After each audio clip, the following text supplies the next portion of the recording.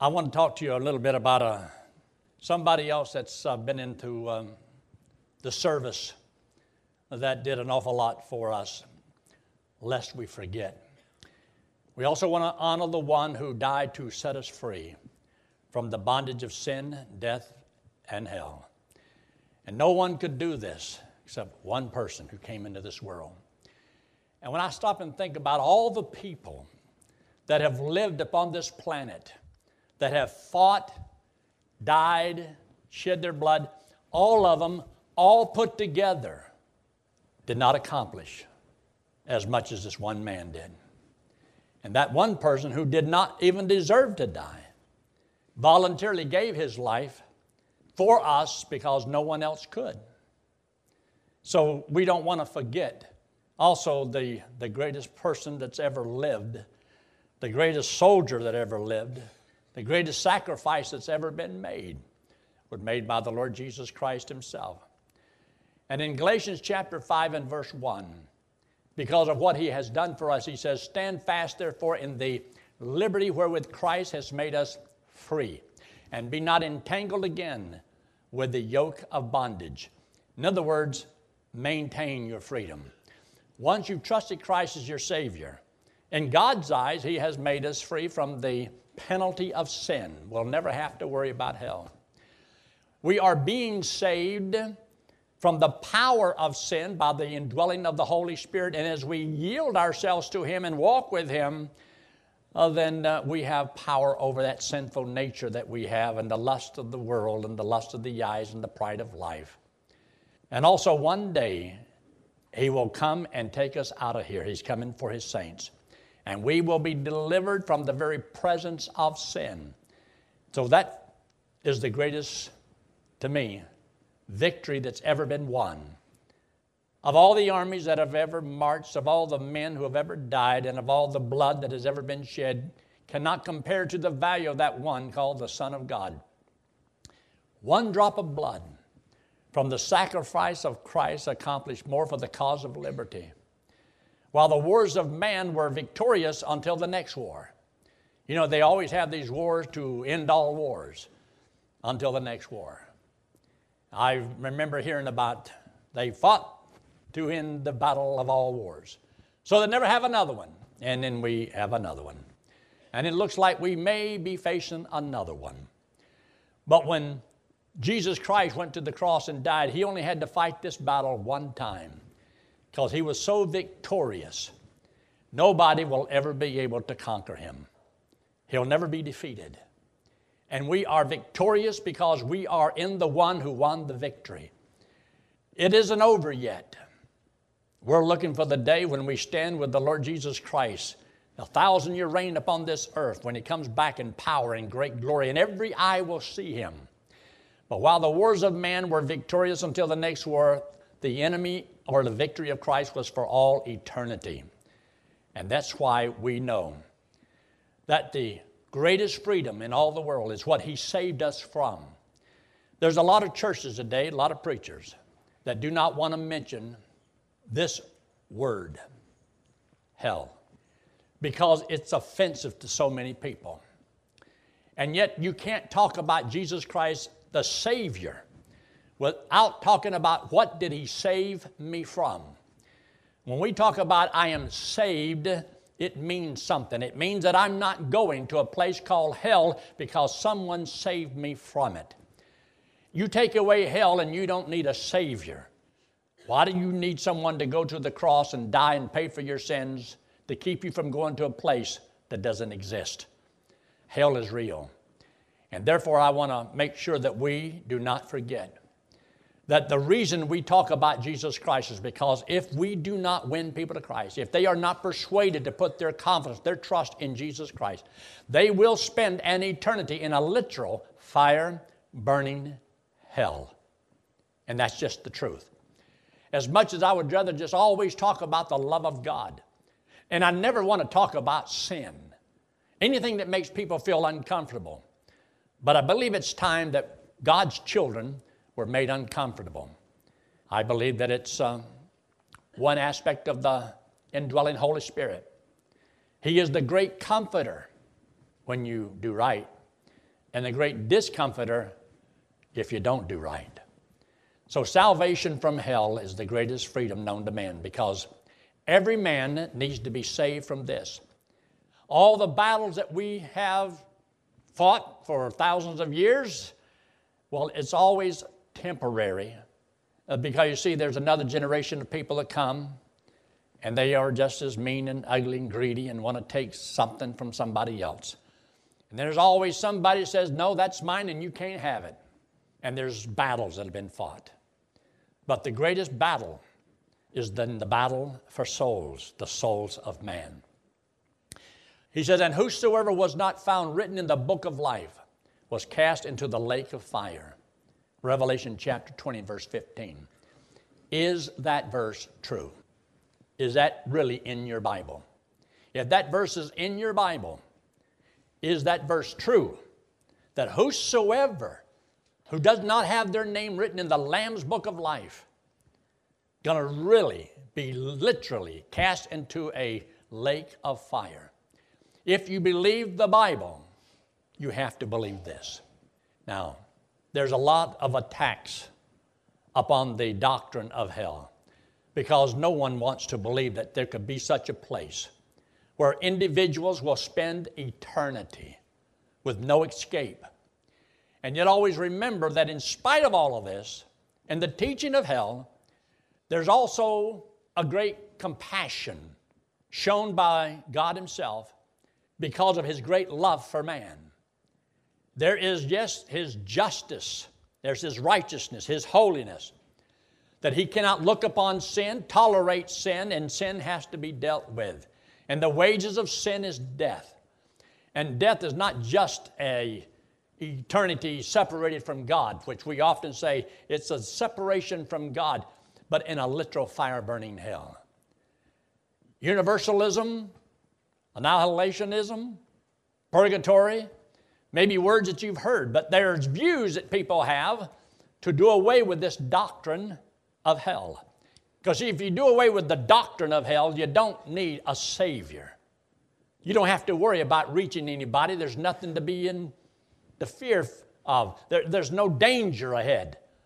But if there is a real literal hell, then everything matters. Everything is really important about the gospel of Jesus Christ and reaching people. Now, universalism, I won't get into what we did last Wednesday night. We had a little fun with that, but it just boils down to a very simple little thing is there are those who believe that everybody is going to be saved in the end. That Jesus went and died and paid for all the sins of the world, so all the sins are paid for, and everybody's going to be saved, and everybody's going to have hot chocolate, and we're going to sit around and party. That is not a true position to have. You see, there's verses in the Bible that makes it very simple, very clear. He says, when Jesus Christ comes back in power and great glory, he says, in flaming fire, taking vengeance on them that know not God and that obey not the gospel of our Lord Jesus Christ. So there's people who will not trust Christ as their Savior. They will not believe it. But God says He's going to take vengeance upon them. It is not an honor or tribute, a blessing to reject Christ as Savior. It might look good in the eyes of other people that I'm not one of those people that believe the Bible, or I'm not a Christian. They may recognize you now as some intellectual giant, maybe too smart for your own good. But when all of life is over, and you stand at that great white throne judgment and cast into the lake of fire, it won't be funny anymore. It won't be a joke. It won't be that, well, when we get down here, we'll just get all the Baptists together and we'll take up a collection and air condition a place and skate around the ice.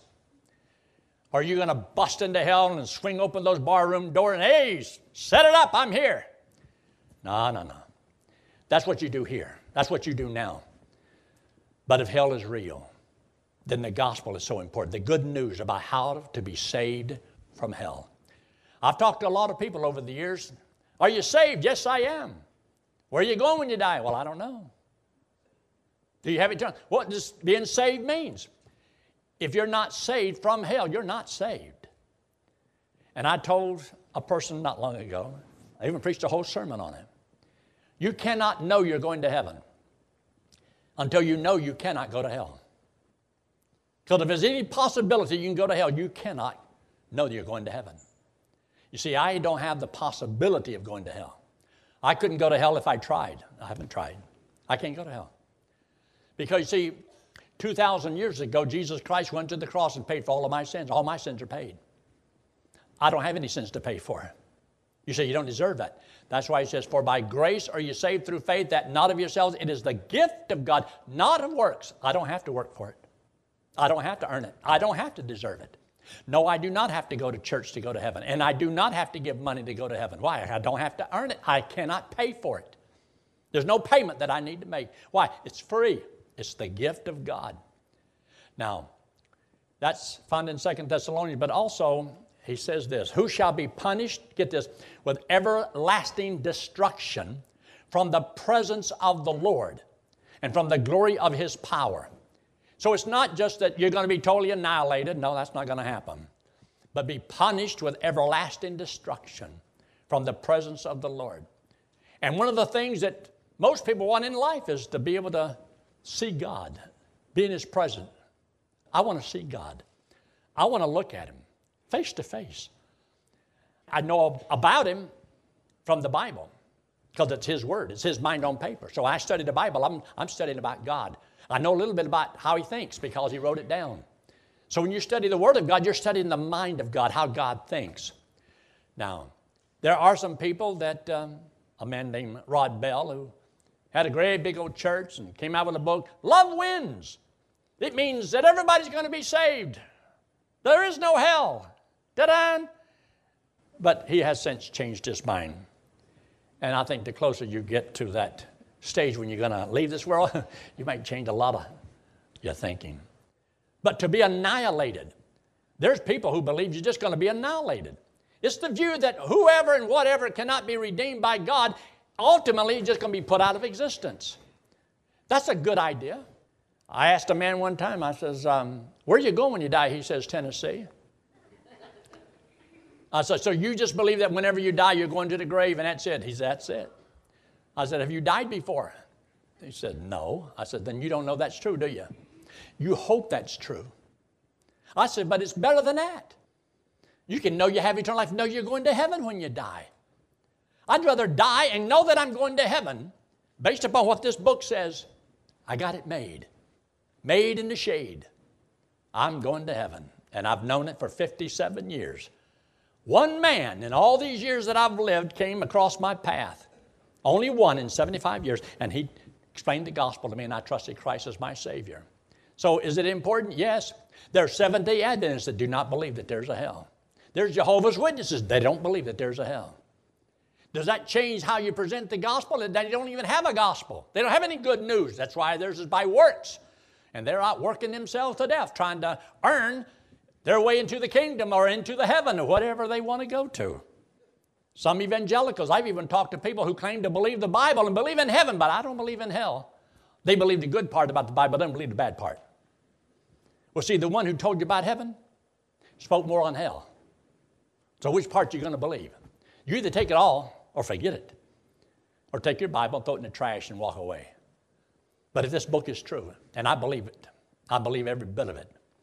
So these teach that there is no hell. I hope that you that are here today, why do we come to church? Why do we pray? Why do we give? And all these wonderful things is because we want to tell people that it's true. There's a hell to shun. And eternity is long. And hell is hot. And it's for eternity. The annihilationist argument, well, you know, it's God's too nice to send people to hell. God is too good and kind and loving. He's not going to send. Would you knock at the door? Jehovah's Witnesses. Ma'am, do you have a fireplace? Well, yes, we do. You have children? Yes, we do. Would you throw your children in the fire? No. And neither would God. Can we come in and have a Bible study with you? Well, come right on in. Kick them off your sidewalk and not into the street and have nothing to do with it. There is a hell. And God is going to send people into a literal fire-burning hell. Well, destruction, that means you're just totally annihilated. You know, it's like going to bed at night and you're annihilated. You don't even know anything. Not in my case. I dream all night long. I don't remember a night when I've gone to bed without dreaming. Kind of like this farmer. He took hay to bed with him so he could feed his nightmares. And fear not them which kill the body, but are not able to kill the soul. But rather fear him which is able to destroy both soul and body in hell. So you see, the body may die, but that's not the end of the soul. It's not annihilated. And then when life is over and when you have died, the Bible says, and it's appointed unto every man once to die, and then after this, what? The judgment. And there's going to be this great white throne judgment. And if there's going to be a judgment, there's going to be a conclusion. There's going to be the results of the judgment. You see, people who think they're good enough to go to heaven or save themselves by their good works, God's going to show you that you're going to be judged by your works, and your works were not good enough. And you don't have to wait until this judgment. He's already told you in advance.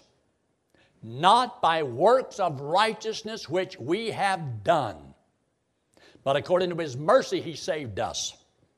Then He says in Philippians 3:9, and be not found in having our own righteousness which is of the law, but that which is through the faith of Christ, the righteousness which is of God by faith. There's a by works righteousness where you try to earn your way to heaven. And there's a by faith righteousness, one that you can have by faith in what Christ did for you. And so, yes, you have to be as righteous as God to go to heaven. But what He does is He gives you His righteousness, and that makes you as righteous as God. You go to heaven on what Christ did for you. You see, if this teaching isn't true, and I didn't believe it, I'd have never went to Bible college. But this burned in my mind. I couldn't get out of my mind. I kept thinking about my mom. And I thought about my stepdad and my brother and my sisters, my relatives. I didn't want them to go to hell. And I kept thinking, well, why don't somebody reach them? And as I know of all of our relatives, I was the first person to ever trust the Lord. I never met a person in all of our relationships that ever talked about the Lord, knew the Lord, had nothing to do with it. And I determined I'm going to try to get the God. And if it wasn't for believing in this, I could not fathom the idea of my mama spending eternity in hell. My brother, my sisters. Well, it wasn't that bad with my sisters. No. But I didn't want any of my relatives, none of my family. I wanted them to know the Lord. I wanted them to go to heaven. That's why I decided to go to Bible college. That's why I wanted to become I didn't know I was going to be a preacher. I just wanted to tell people how to go to heaven. Because there was a passion there. There's a burning desire. And mainly because of this thing that you see on the screen. There is a man-made place. What is? Well, purgatory. Purgatory, see, is not in the Bible. It's in the Apocrypha. Those are some of the books in between the Old and the New Testament. But they are not in the canon of Scripture. They're not inspired of God. And so those are not in our Bible. This is a man-made place that doesn't exist. It's supposed to be a temporary holding facility for those who died until sins have been purged by time, or served by, payment from friends in the Roman Catholic Church who are still alive. No, some people can do good works and put in your account and pay money. That's just a good way for a religion to make money. Has nothing to do with the Bible. They may be sincere, but they're sincerely wrong. It's not in the Bible. There is no purgatory. You say, well, what is purgatory? Well, that's because there's people that believe you're not good enough to go to heaven, but you're not bad enough to send to hell. So there has to be this middle place. There's a heaven, there's a hell, but, you're not that bad. But you're bad, but you're not that bad. I mean, you're good, but you're not that good. You are not that good. You are that bad. You have to be perfect to go to heaven. One sin will do you in. Adam and Eve only committed one sin, and what happened to them? Got kicked out of the garden. Died. One sin. How many have you done? Don't answer that. I bet it's more than one. I remember one time I told a white lie. But then I find out I was colorblind. You see, in the Maccabees, it says, part of the book, they call it the Apocryphal book, but this is not in the Bible. So you don't have any validation for the teaching of purgatory. There is no purgatory. And the other thing to remember is this. If you want to take and have a good answer, you just take and go to the Scriptures. But you see, purgatory is not mentioned in the Old Testament. It's not mentioned in the New Testament. It's salvation by works. You see, you weren't that good. So that means your works were not that good. You weren't that bad, so it means that your works weren't that bad. It's all about works. And if you will do better works, you see, you go to God. So your salvation dependent upon your work has nothing to do with Christ. And that's why you need to understand, after you die, it's appointed that every man wants to die, then the judgment, no second chance. There's not going to be another time, well, when I die, I'll just stand before God and I'll put a tear in my eye and I'll just smile at him and, he'll love me so much, he'll let me right on in. It ain't going to happen, Captain. Be not deceived. It will not happen. That's not the way God wrote it in his book.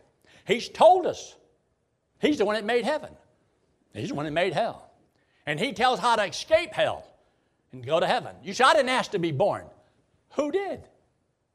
Who did? I didn't ask to be born, but I was born. And this is the state of the affairs. This is reality. And people can live in a dream world if they want to and deny that there is a God and deny. Yeah, they can do all the denying they want to, but it ain't going to change the facts. You sin and you're going to die, and God is holy and he is all-powerful.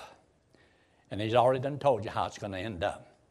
He gave to you and I, gave us a choice. Now, the Bible says this in the book of Hebrews chapter 1 verse 3, who being the brightness of his glory, talking about Jesus Christ, and the express image of his person, and upholding all things by the word of his power, when, get this, when he had by himself purged our sins. See, I don't have to go to a place and try to work off my sins or pay for my sins or do anything or depend on anybody else. He's already purged my sins by himself. He doesn't need my help or anybody's help. He sat down on the right hand of the majesty on high because the job is done. The work is done. In other words, what all I needed to do to get to heaven has been accomplished. All he wanted me to do when he came back from the dead was believe he did it for me. I can handle that. But, there's this, it's sincerity that counts the most. And look at all the religions, and everybody's sincere. Sincerity is not a substitute for truth. If that was all that was necessary, then don't have to worry about it.